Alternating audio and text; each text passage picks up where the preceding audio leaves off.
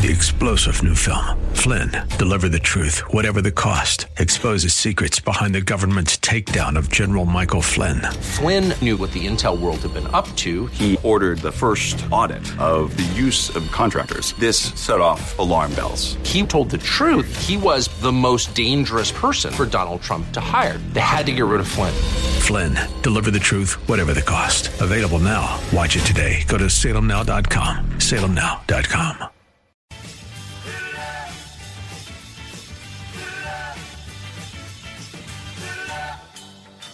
Thinking about healthcare these days? Well, you're not alone. And it seems that getting real information about the state of our medical system is tough to come by.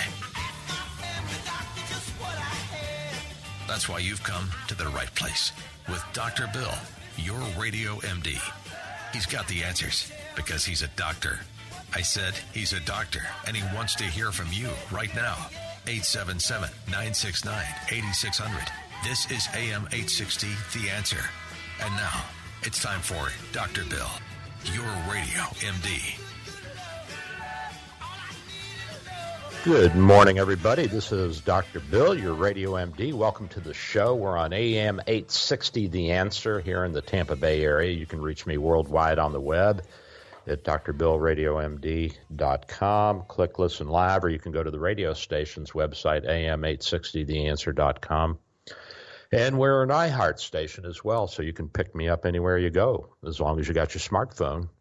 We also archive the old shows, and you can grab those if you go to my website or the station and listen and enjoy. Oh, boy.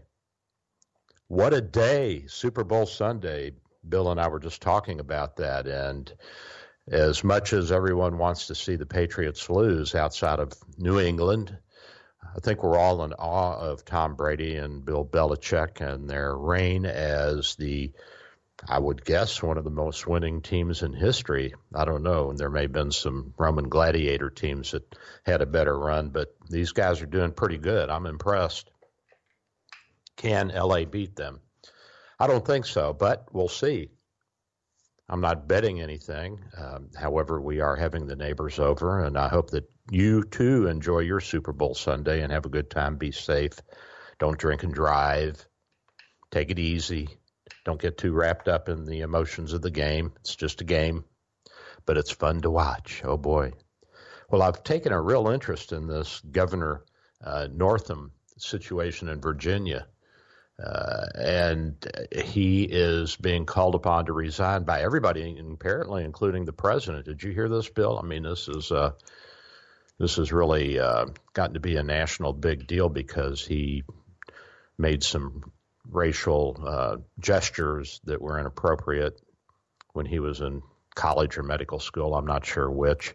And apparently there was a picture supposedly of him and another fellow. One fellow had on a Ku Klux Klan outfit, and he had on blackface, and they were laughing. And the racial insensitivity of it was or it is still so overwhelming for so many people that they want him to resign from the governorship, and he's refusing. And he said he was sorry for what he did, and that he, as Virginia and much of the Southeast, has changed over time, and things are different now, and we should forgive and forget. Should we? Should we forgive and should we forget? Well, first of all, I don't know the answer to that. I am not personally offended by it because I'm not black, and so I just don't have a dog in that fight.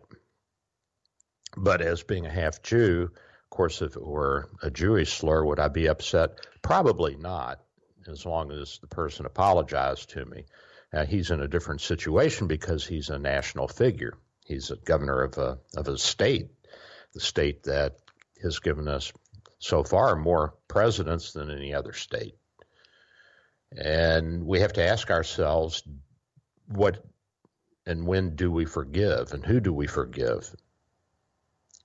So we're asked by the liberals and the left to forgive criminals who have been released from jail and to restore full rights to them, voting rights. And I'm sure that eventually it'll come to allowing them to run for office and do other things. We're asked to forgive if we go to church, the sins of others. The Lord's Prayer says that if you're a religious person. We're taught by our parents to forgive and forget, because the venom of hatred will certainly destroy us. It's a vetch and a vial that will eat up the container that it's in.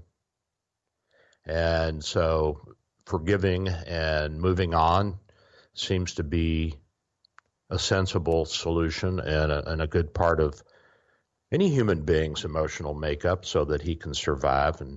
And I think that we have to mourn our losses, and I mourn heavily. I'll cry for a month or two, and then that's it. I'm over it.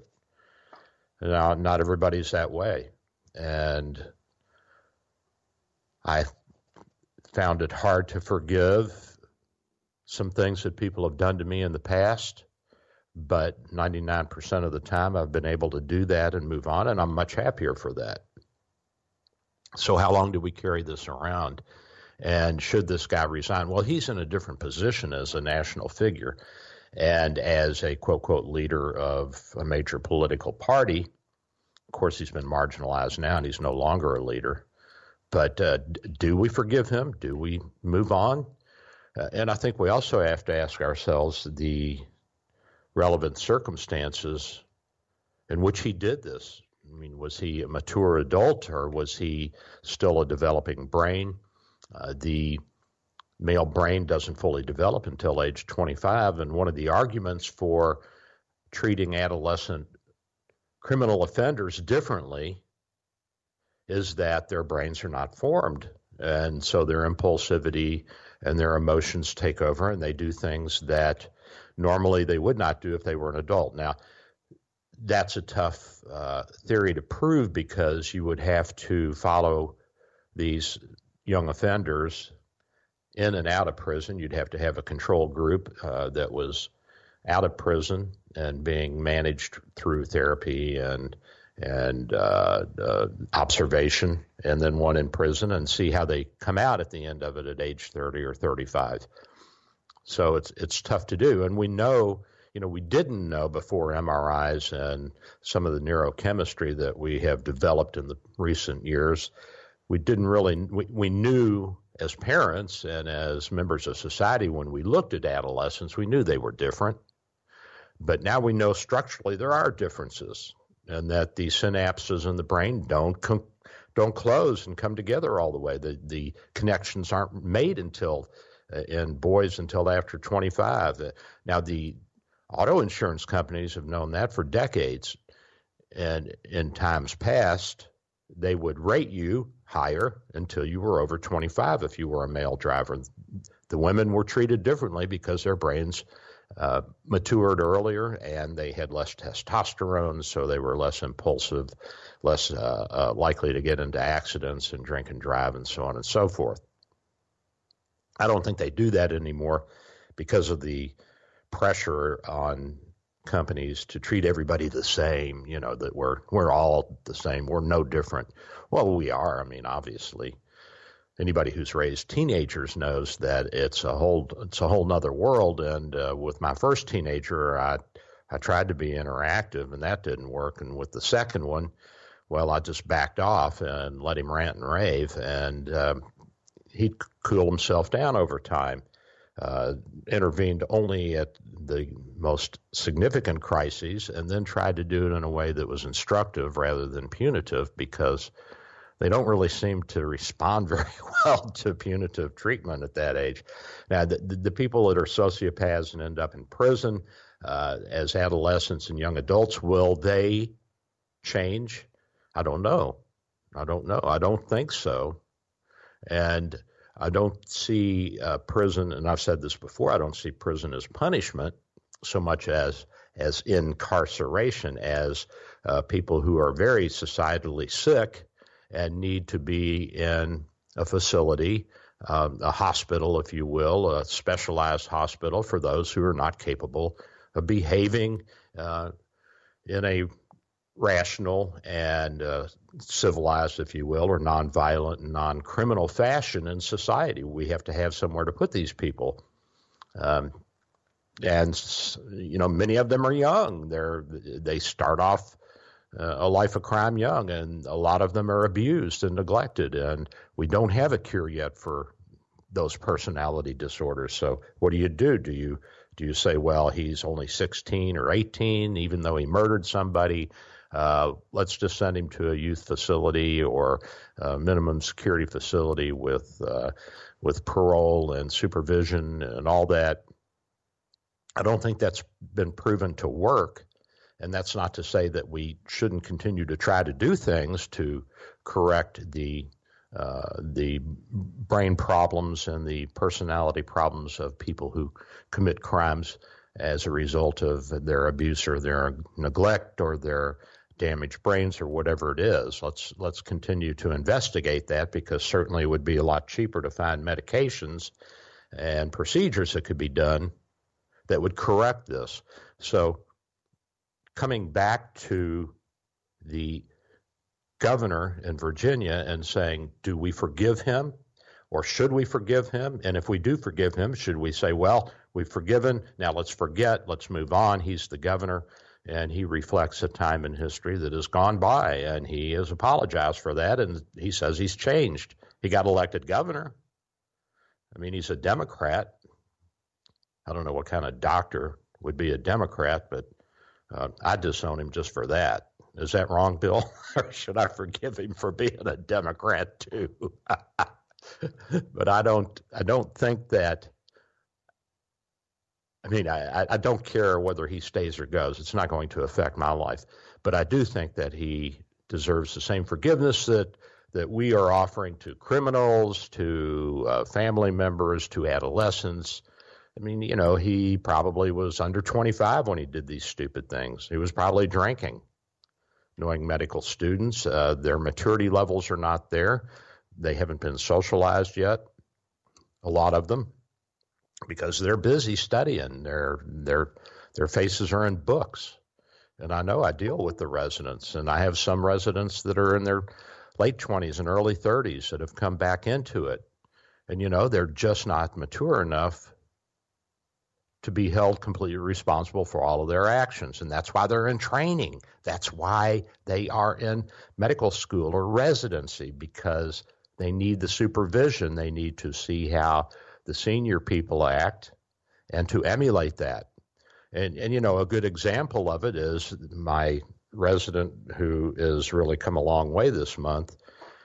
He had a little hospital experience, and when he first came onto the service, my service can get pretty critically ill and sick. I've got a lot of sick patients. I talked about the GI bleed a week or two ago, and we have heart attacks and strokes, and he hasn't really seen this, and so he doesn't know how to respond, or he didn't know, and he challenged or questioned me when I said, you got to move that person to the intensive care unit. Well, he just doesn't know, and he thinks that he has some perception, and he is acting largely on emotion because he doesn't have that knowledge base yet, and the emotions aren't completely formed in the sense of dealing with sick patients and critical care situations. So it takes time. So do we forgive this guy? Well, I mean, I don't see any big deal. Should he stay in as governor? I'm not going to get into that debate, but casting him into some kind of a demon seems really counterproductive to me. And that's what I feel about that. I don't think that we should hold on to that venom as a nation.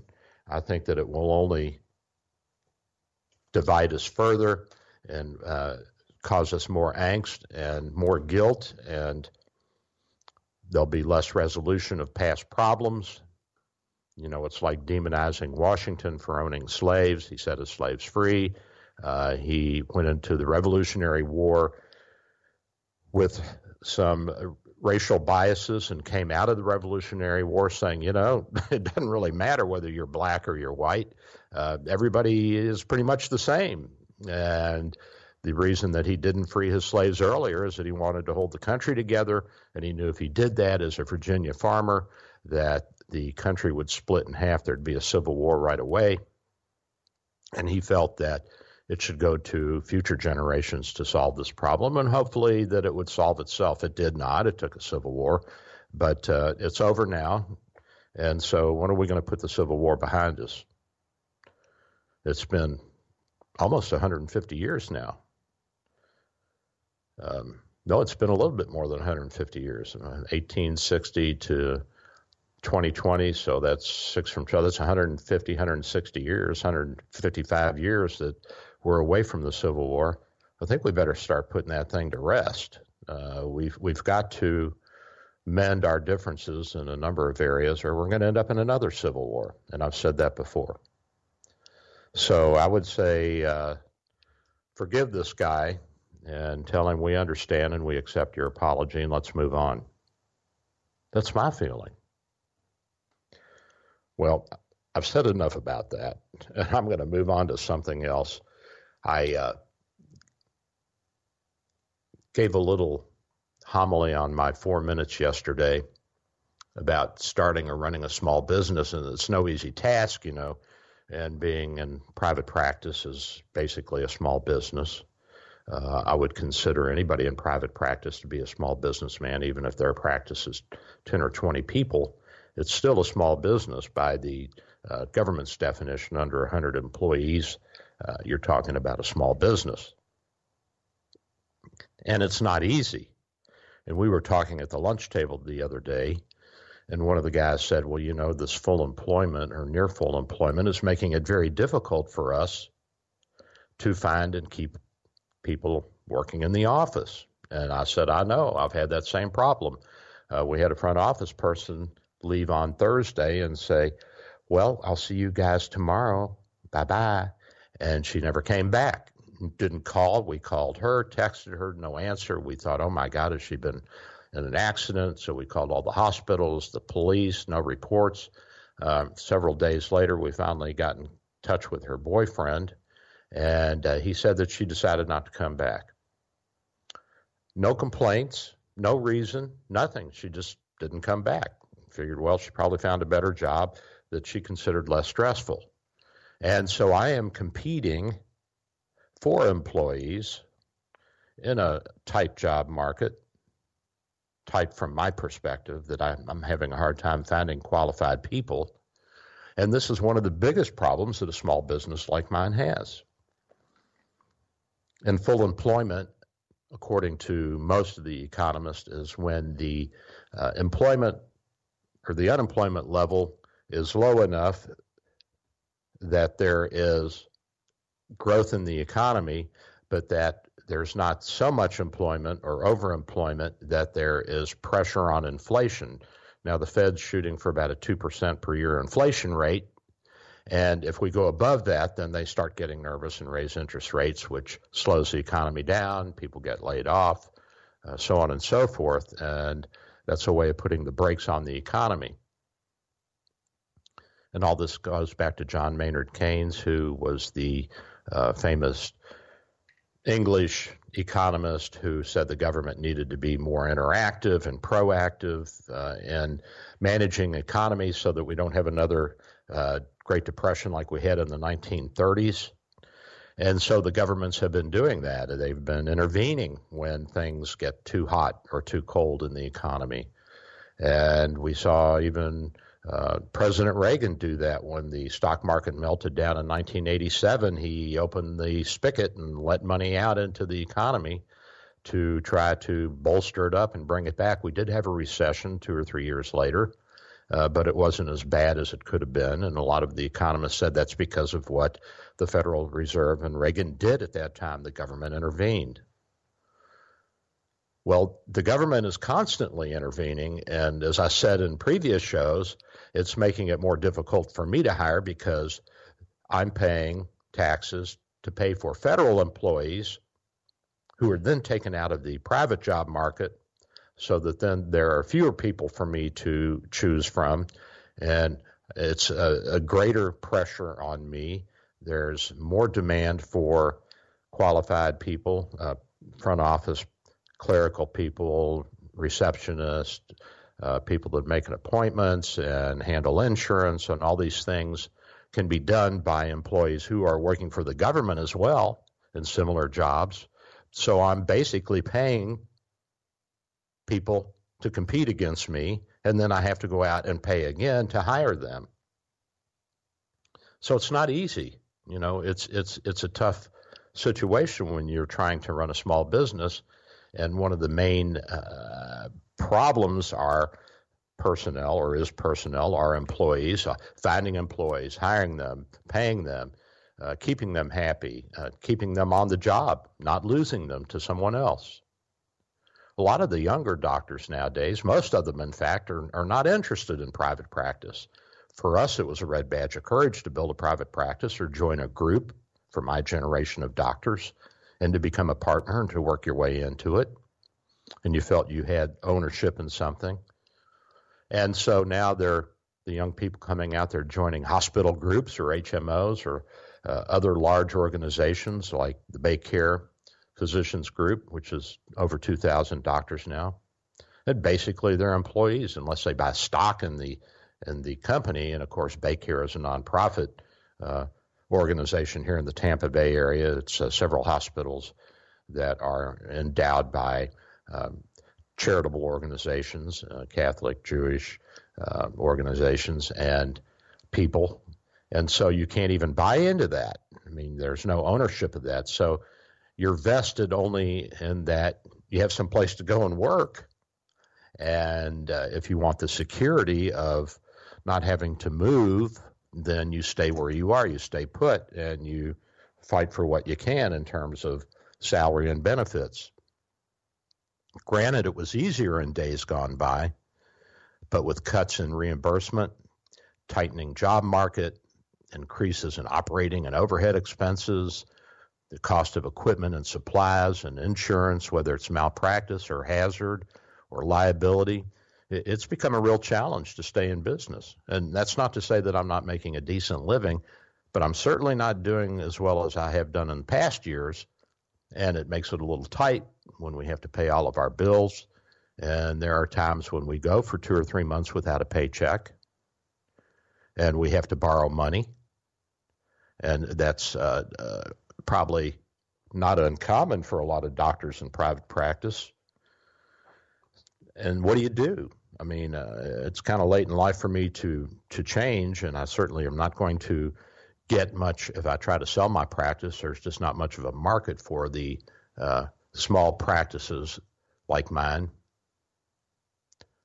But these are the realities of life. And so with a tight job market, a turnover of employees, and competing against larger organizations that can perhaps offer more benefits, my first job is, how am I going to staff my office?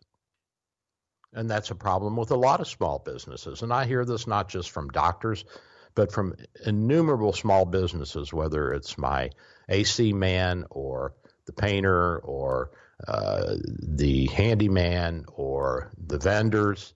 You know, they just can't find people. They can't find people to work. Well, what do you do if you want to start your own business? Well, first, you'd have to decide whether or not you think you can make it. So you got to have a product or a service that's in demand. Or if you have something novel that you think is going to sell, then you're going to have to take a chance. You can do your market research, or you can hire someone to do it for you, or you can float a trial balloon with friends and family and see how it goes, see what kind of response you get. But you're going to have to make a commitment. And it's not an easy one. And of course, you're going to need cash. You're going to have to find a source of money, a line of credit or a loan, or else have plenty of cash in the bank, because you're going to need operating expenses for the first couple of years, unless it's a really skinny business. I mean, you can tap family resources and friends and promise to pay them some interest on the loan. And we've done that as well. And when you pick your product or services to market, make sure that you've done all your research, as I said, and that you see a need and a demand for what you have to offer. And again, if you have a novel idea, well, you better float a balloon. You better see if there's any demand for it. Now, you say, well, Mark Zuckerberg and Facebook, they made it on a wing and a prayer and got off right away and made huge money. Well, that's like a 1 in a billion situation. If you have that kind of idea and you have that kind of intelligence, you won't have any problem finding an angel, finding some backers. You won't have any problem at all. So what does it take? Well, it certainly takes a lot of hard work and a lot of commitment. And that kind of commitment demands that you be there 24/7. At least until you get established and make it. So you're going to have to be there. You have to be available, and your product has to be affordable. You're going to have to be affable. Humor is a great way to sell. You got to make a good appearance. You got to be accommodating. You got to think about advertising. You have to be adventurous. You have to be willing to take risk. All the A words. You have to adapt to the changes in the marketplace. And we've had to do that. Doctors never advertised before the 21st century, or they rarely did. I mean, when I started out, nobody advertised. Now, everybody's advertising. All of the big groups are advertising. We advertise with this radio show. That's important. You got to let people know that you're there and that you're competitive and that you have something good to offer. And more, the public is keyed into the advertising, whether it's on the radio, through the internet, the television, printed press, whatever it is. And you have to figure out what your market is reading or looking at or listening to, and choose that as the venue through which you will advertise your products and services. That's a big part of it. Now, this is something that's really important, and it's tough, and not everybody can do this, but you have to pay your taxes, and you have to withhold your taxes from your employees and your property taxes. You have to pay all of those things on time. The best way to do this is to make yourself an employee of your company, hire a payroll service, and have them do it for you. There's a ton of payroll services out there, and they can do all of this easily, and it's reasonably priced. You have to decide on what employees you need and fill the positions. And one of the problems we run into is that we think that the overhead is too high, and of course, personnel is the main overhead. That's what costs the most. And so our first instinct is to cut personnel. Well, in a business like medicine, a service business, if you cut personnel, you may not be able to handle the demand that is there for your services, because if you don't have enough front office people, I guarantee you, no matter how much you sit down and talk to your front office people, they're going to slow it down because they can't handle it. They'll only handle what they can handle. And so you may have to hire somebody who is not going to be immediately busy, but you need them there. So you're going to have the cash available to pay that person because you may not have the income. And I tell young doctors who want to go into private practice, it's going to take you about 4 or 5 years to build up your practice and to be making in 6 figures. But this is the reality of the situation. So you may have to buy equipment and hire personnel that you're not going to put to full use for a while. And you have to expect to spend time training your employees. Personnel management's the hardest part of any small business. Remember, patience is a virtue. When you go to buy supplies or equipment, get bids, shop online, shop around, look on Craigslist, look for used equipment, and be as frugal as you can. Same when you go to buy or to rent space. Decide if you need to be on a main drag. If you're starting a sub-sandwich shop, you're going to have to be somewhere visible. If you're starting a medical practice, less so. So you may not need to be on the main drag. We are on a main drag, and that's because I got one heck of a deal on the property back in 1997. So you have to be frugal, count your pennies. Don't make any big plans. Don't buy a big new car. Don't buy a big new house. If you want to make it, you want to make your business go, then you put everything into the business. And personal needs come secondary. It's a baby and it's a child, and you have to take care of it, and you have to make sacrifices for your children, just as we do with our human children. And this is how you make it work. Keep your chin up. Expect to work 7 days a week until you've established your business. Don't give up. If you're capable of it, do it alone. Partnerships are like marriages, and they require all the trials and tribulations that one would have in a close interpersonal relationship. And if it's a medical practice situation where you need call coverage, or some kind of a business where you need a partner, look at your partners as you would your spouse. That's important. All relationships are the same. Some are more intimate, some are more business-like, but you have to approach them with the same basic set of rules. And with that, I'm going to go rule over the coffee machine for a minute. I'm going to grab a cup of Joe. Don't go away. I'm Dr. Bill. I got more to say, baby.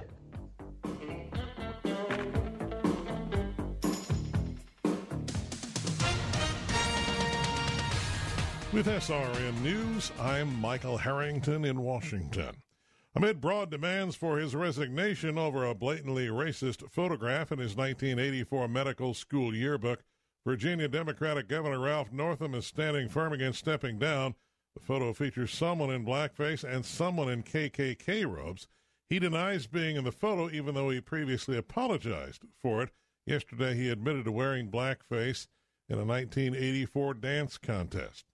Authorities say one sheriff's deputy has been shot and killed, another wounded during a 12-hour standoff at an apartment complex in Ohio.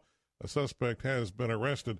Officers responding late last night to the Royal Oaks apartment in Pierce Township, 20 miles east of Cincinnati.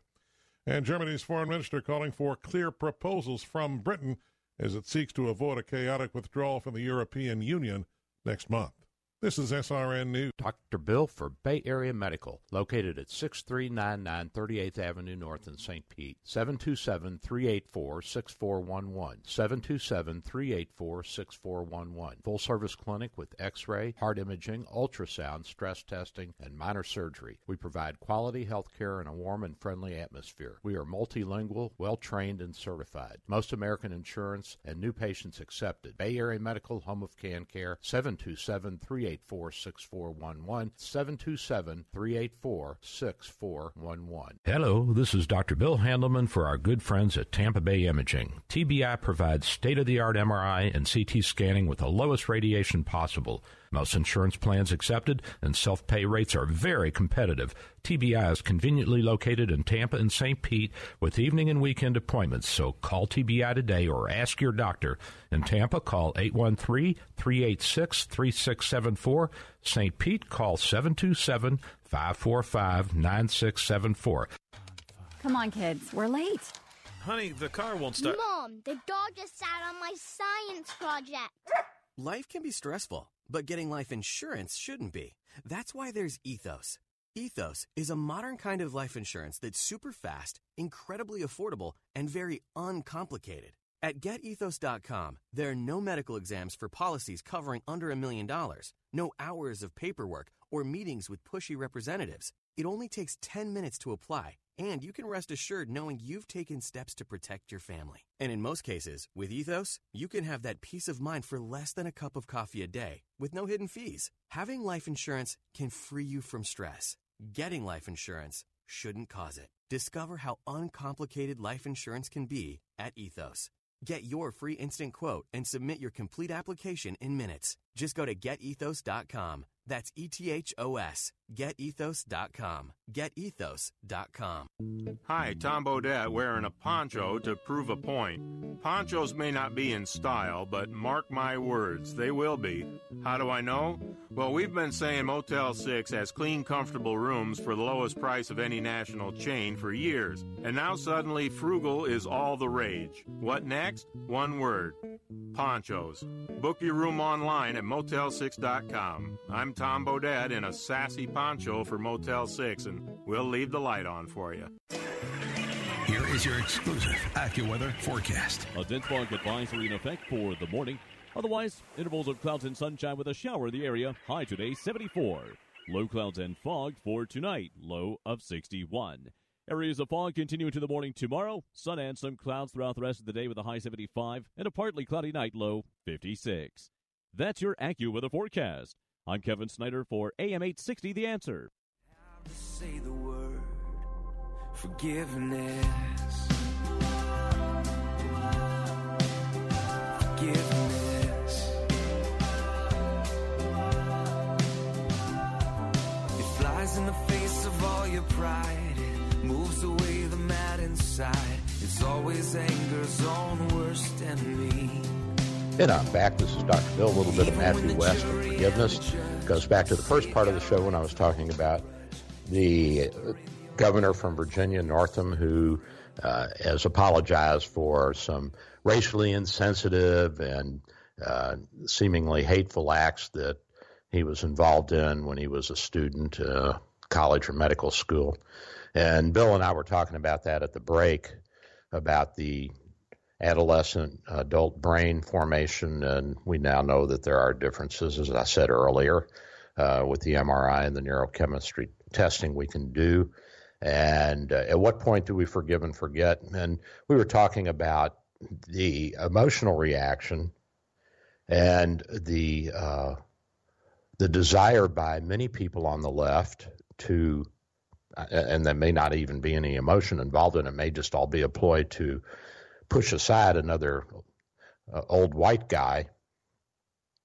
And I said, I really don't have a problem with that, just as long as they let me continue to go fishing and give me my senior fishing license. I'm okay. I don't care who's in power. I do, of course, but I think that we can put all this behind us and work together. I just don't see what the big deal is.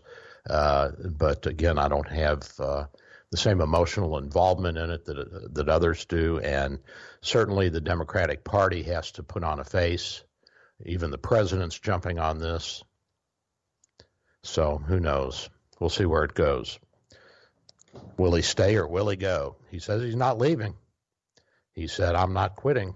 I'm staying right where I'm at. And, that might be the best thing under the circumstances, because this will die down. The furor will go away, and he'll still be the governor. Now, he may be marginalized, but I don't really think that that's such a bad thing anyway. He has, from what I can tell, been involved in this. I think it's Virginia that has this late abortion. Basically, it's infanticide, killing a child after it's born, a full-term baby. Isn't that what that's about, Bill? I think that was Virginia. And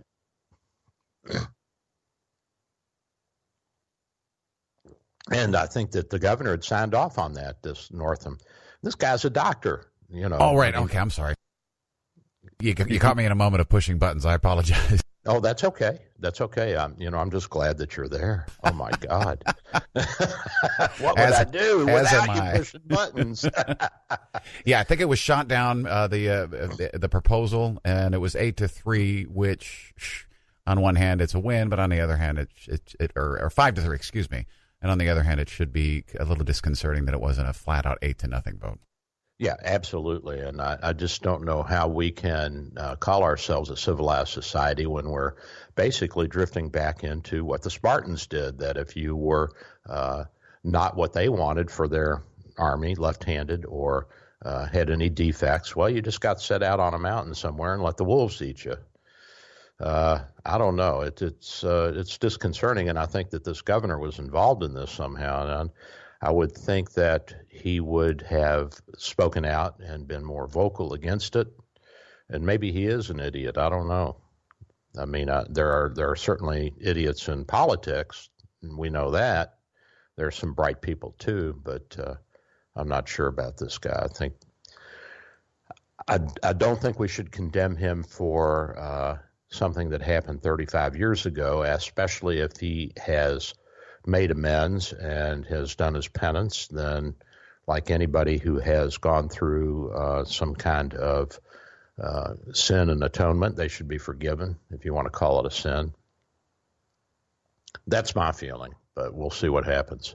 And I was also talking about starting a small business, and let me just finish up on that. Now, remember that there are business cycles, and they're inevitable. Tight job markets come and go. And, of course, demands for products and services waxes and wanes. A little bit less so in medicine, but certainly it hits us too, because people with minor problems, they won't come in if they can't afford it. So running your own business is a bit like learning to sail a boat. You got to learn to weather the storms, and you navigate through the tough times, and it's not always for the faint of heart. And set your sails by where you want to go and not by which way the wind's blowing. And a lot of politicians set their sails by the direction that the wind's blowing and not by where they want to go. And I think that's why Donald Trump has such a loyal, strong base, is because he is seemingly unyielding. Of course, that's not true. I mean, he's making deals behind the scenes, but he certainly puts up a tough facade. So shoot for the port of success. And remember that you're in it not only to make money, but to provide a service or a product, and that money doesn't grow on trees. So make sure that you do a good job by providing that good service, the quality products, and meet your customers' demands. And that's the best way to make your small business grow. So it's not an easy task, that's for sure. That's for darn sure. And I must say that it's one of the most rewarding things that I've ever done is to have started a medical practice. I have sacrificed a lot, perhaps some family interactions, and a lot of nights and weekends, and not just seeing patients, but repairing equipment, fixing the computers, straightening up, dictating, catching up, doing all the things that one has to do when running a business, whether it's keeping the books or meeting with the accountant or calling the IRS over a problem. And all these things take time, and there's only one person that can ultimately do that, and that's the guy that's running the show, which is the owner of the business, unless you're a big enough small business to have a manager or an administrator. Now, my wife has taken over as the administrator of the practice, and she's now handling a lot because I'm getting lazy as I get older. But I'm still at the office almost every day of the week, or the hospital, or both, doing something. Yesterday, I was at the office dictating. The day before that, I stayed late and worked on computers. We have a new ultrasound machine, and I have to get that going so that I can teach the techs how to use that. And there's just always something to do. There's always something to do.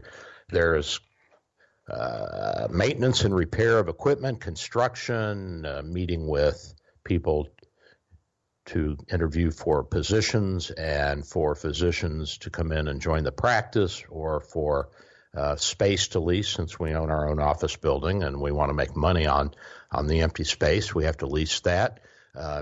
Taking care of the problems of my renters. I mean, there's just a lot to do. Now, I've got to get the building painted. It's been a couple of decades since we had that done. The roof needs repair. And, of course, cash is tight. So I'm negotiating to try to find the best deal. And all these things are part of running a business. And if you don't enjoy that, if you don't like having all those balls up in the air, then being a small business person is not for you. If you'd rather have the luxury of going home at 5, of not working nights and weekends, then be an employee. If you want to make decent money being an employee, then you're going to have to go to medical school or some other professional school where you can demand a larger salary even on a scheduled job. But even at that, there's times when you're going to have to come in and do things. If you're a doctor, you're going to have to, if you're on a hospital staff, you're going to have to be on some committee. You're going to have to work with other people. You're going to have to come in at times when when you're not working. And so there's going to be a sacrifice that you make no matter what you choose in life. And of course, when you do give up certain things for a more comfortable, reasonable lifestyle, then you're going to give up money. You're going to give up prestige. And if those things are not all that important to you, then certainly being a small business owner may not be your cup of tea. I think that it's a wonderful thing. And I got to tell you that it's been one of the most rewarding aspects of my life to own my own practice and to manage my own office building and to run my own show.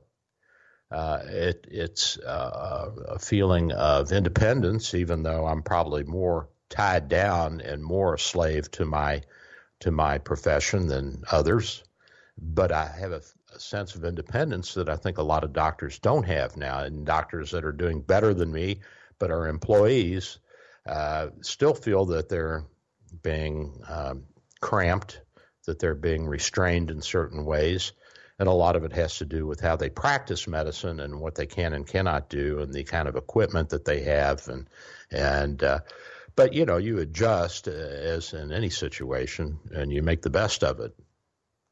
However, for me, being able to decide what my office hours will be, what kind of patients I'll see, what kind of equipment I will have, what products and services I will offer, it's a very liberating feeling.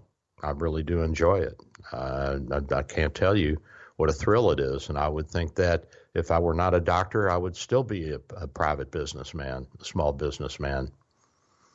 I enjoy building things. I enjoy seeing things grow. I enjoy the challenges of running a business, of trying to figure out how to keep everybody happy.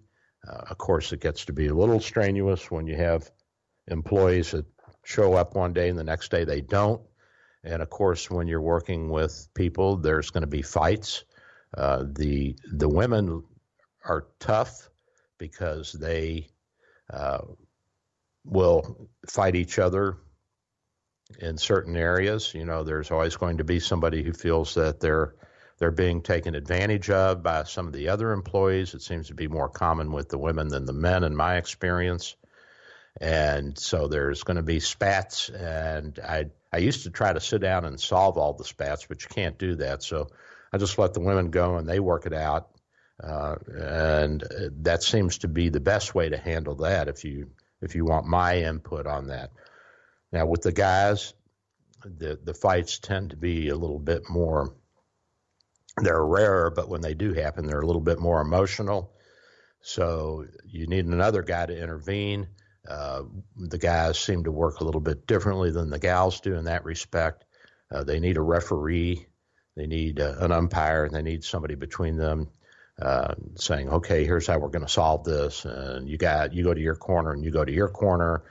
And I remember when I was in training, I got into it with another one of my fellow residents because he didn't show up for his shift. And I was furious. And, I called him and he complained that I was threatening him, which I wasn't. And then the head of the department got involved and he said, Handelman, you're on suspension. I want you to take 3 days off. Well, that was a godsend. It didn't really do anything to my career, and I needed the time off. I was a little bit older than the other guy, and that seemed to diffuse the situation. At the same time, it took me out of the hot seat and it gave me a respite. So I got an extra 3 days of vacation, and the head of the department did that on purpose to give me a break and get me out of the hot seat. So there has to be some way to resolve the problems in a business. And again, the men and the women are a little bit different. So you're going to have to figure out a little bit different ways to handle it, depending on whether you're working with guys or gals or with both. We found it more helpful if we have a man among the women, especially in tight situations like the front office where you've got 2 or 3 or 4 women that are working close, almost shoulder to shoulder. If you throw a man in there, it seems to cut down on the on the bickering and the fighting back and forth. And I'm not sure the dynamics of that, but it does work. And you may want to consider that when you're hiring people and you're trying to decide what kind of a mix you want in order to keep peace in your business. And that's another little trick that I've learned over the years. All these little pearls have taken time and experience and trials and tribulations to learn. And there's still no ultimate solution to some of the problems. Like, what do you do when an employee just decides not to show up and they have no reason? They've given you no reason and there's no warning. I mean, you would think that just out of courtesy, somebody would say, listen, I can't do this. I need to resign. Can I have a couple of weeks to look for a job and you can find somebody to replace me, and so on and so forth? Or to say, this is too much for me, you need to hire another person up front because I can't handle this, the pressure's too great. So that doesn't always happen. People just walk off and they don't come back.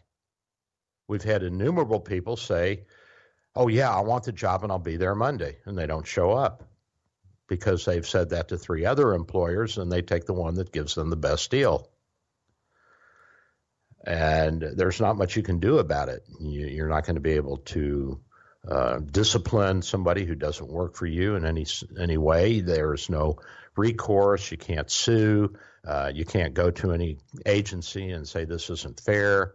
They're not unionized, so you can't go to the union and say, wait a minute, the union contract says that if someone signs here for the job, that they have to do X, Y, and Z. And if you do have a union situation in a small business or even in a big business like the hospital, one of the problems that the employees have run into is that prior to unionizing and having a national union represent them, there was not a hard, firm contract between the employer, HCA Hospital, and the employees, the nurses, and the staff. And so there was some flexibility and some leniency in dealing with problems like tardiness. And now it's in the contract between the union and the hospital that if an employee is, I think it's tardy 3 times, that they're automatically discharged. They're fired. Well, you know, if you're a pro-union person and you think that they're going to defend you because now you're in the union and you don't understand the contract and what the ramifications of it are, and that you are now a contracted employee with a written agreement between you and the hospital, and you break that, well, you know, there are consequences. And if the hospital doesn't follow it, then the union has recourse to collect damages, to force the hospital or the corporation to do certain things according to the contract. So even if you go with the union employees, make sure that you read the contracts that you get into as an employer. And you certainly have the right to bargain, just as you do with equipment and supplies and rental and repairs and everything else. You don't have to pay exactly what's asked. You can bicker and barter and bargain and do whatever you have to do to get the best price you can. And that's important. It's important that you address these issues if you want to be a small business person, and that you understand what you're getting into and that you're willing to make that commitment, and that you enjoy doing these things, that you like bickering and you like solving problems and you like trying to get a better deal and you like horse trading and you like all these things, because you're going to have to do it. If you've got that personality, there's nothing like owning your own business. It is really a delight. And it will bring you respect in your community, too. It will be like being a doctor or a lawyer. And if you have a successful small business, people will say, oh, well, that's Susie. She owns her own jewelry store, and she's doing very well. She just got a new house. And that Jim, he started his own welding shop, and you know, he's an important guy in the construction community, and he's working on some of those big end houses out there on that island that they're putting those $2 million homes on. And so there's an emotional up to it. There's a real There's a real boost to it. It makes you feel good, makes you feel like you're doing something, and you're giving back to the community because you're creating jobs, you're creating opportunities, you're creating sales, you're able to get a house, you're able to add on to your office building, you're able to hire people to do ancillary jobs, contractors, salespeople. If you get big enough, you'll have a call center or whatever, and all these things add to the economy. It's a great thing. It's a great thing. It makes you feel good.